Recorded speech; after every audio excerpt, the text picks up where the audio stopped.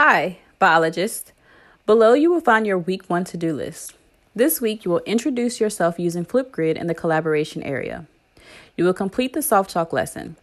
Soft Chalk lessons can be found in the designated chapter folder below. Soft Chalk lessons are intended to summarize the textbook chapters, but may include information not found in the textbook.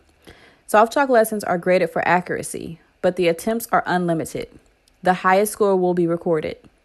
You must click Finish at the end of the lesson to receive credit. If you run across any errors within the Soft Chalk lessons, please reach out to me.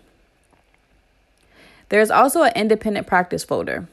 This folder includes worksheets and activities. The completion of some of these activities will be required in the coming weeks.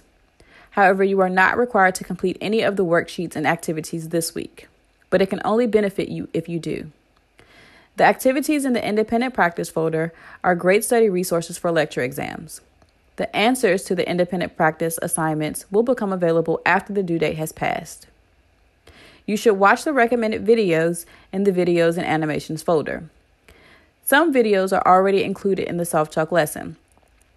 The videos and animations folder can be found in the designated chapter folder below. The videos and animations are supplementary to the textbook and Soft Chalk lessons. While no credit is associated with watching the videos, I recommend you watch the videos to enhance your learning. You will not be assessed on the video content unless stated. They are included to accommodate different learning modalities. You will submit assignments. Submit assignments indicates additional assignments that are required to be completed and submitted for grading.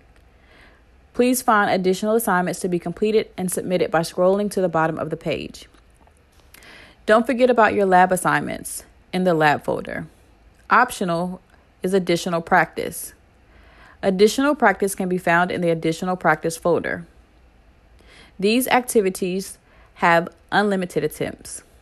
You can also try Ready in the McGraw-Hill Connect.